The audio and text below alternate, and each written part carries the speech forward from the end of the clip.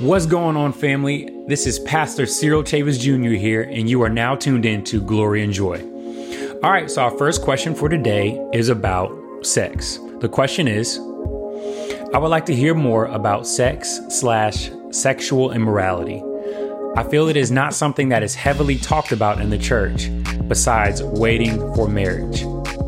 So thank you for your question. This is a very important question because sex is a huge part of the human experience. And if we are to actually live our lives filled to the brim with God's glory and joy, we have to understand God's design and purpose for sex.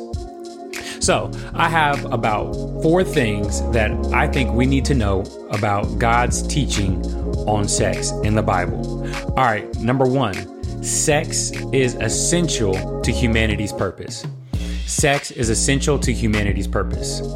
We see that in the Bible, God created humanity to bear his image. This means that God created us to be like him. And a part of being like him meant multiplying and being fruitful. This is why the Bible commands us to be fruitful and to multiply. God wants the earth to be populated with image bearers, and thereby he will be glorified over the whole face of the earth. Now, in order to actually do this, sex is essential. You see, God created the first human, Adam, and he was a male. But God realized that in order to fulfill their God-given purpose, Adam needed a counterpart, a female. Check out this passage. Genesis chapter 1, verse 27 says, God created humankind in his own image. In the image of God, he created humankind. Male and female, he created them. So God created humanity, male and female, and from this sexual difference flows marriage and sexual intercourse. One of the reasons why God did all of this is because sex is essential to humanity's purpose. But the second thing is, sex is marriage's superglue. Sex is marriage's superglue. All throughout the Bible, God teaches us that marriage is a sexual relationship, and all sexual relationships are meant to be marital. Now check out this example from 2 different passages. Look at Genesis chapter 2, verse 24 first. In this passage, Moses is reflecting on the significance of Adam and Eve's marriage. It reads, "For this reason, a man shall leave his father and mother and be joined to his wife, and they shall become one flesh." So to be joined to someone and to become one flesh means that you have a powerful bond with them and you become a new family unit together. But check out this other passage. In 1 Corinthians chapter 6, verse 16, the Apostle Paul describes the significance of having sex with a prostitute. Check it out. "Or do you not know that the one who joins himself to a prostitute is one body with her?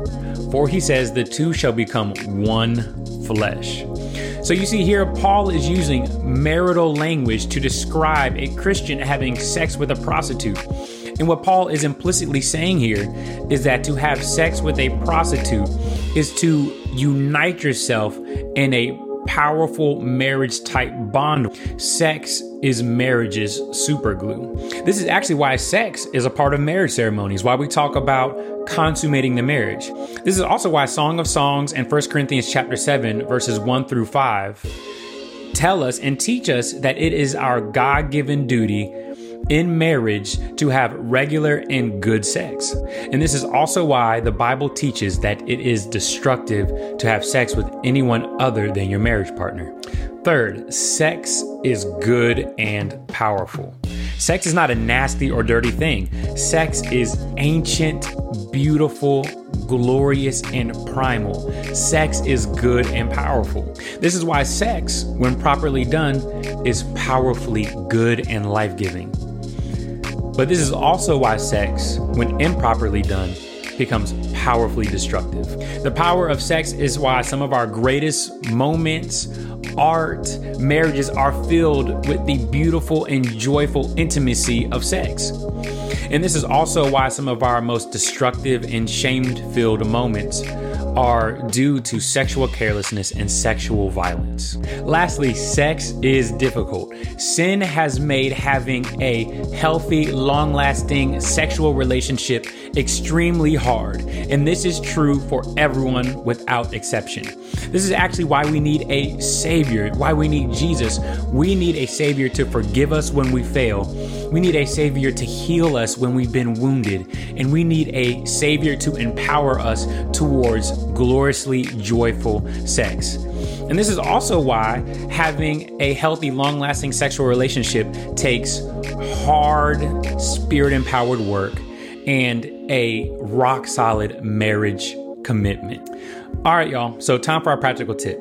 My practical tip is to talk about marriage and to talk about it often within your church community. Yes, groups talking about abstaining from sexual sin are really important, but that's only part of what we have to talk about. I encourage you to find a married Christian couple and talk with them about what it actually takes for them to nurture their sexual relationship, the good, the bad, and the ugly. I encourage you to talk about sex with your single friends and talk about what it means to manage our sexual desires and our views about sex and how we engage sex in pop culture and art and film, etc.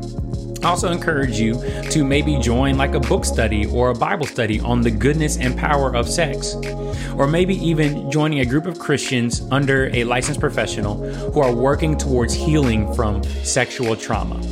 Whatever it is, I encourage you to talk about sex in your church and to talk about it often. All right, family, thank you for tuning in to Glory and Joy. If you're following us via YouTube, please subscribe to our channel. If you're tuning in through podcasts, please rate, review, and subscribe. As always, please drop your questions in the comments or a review, and I would love to answer them in a future episode. All right, y'all. Peace.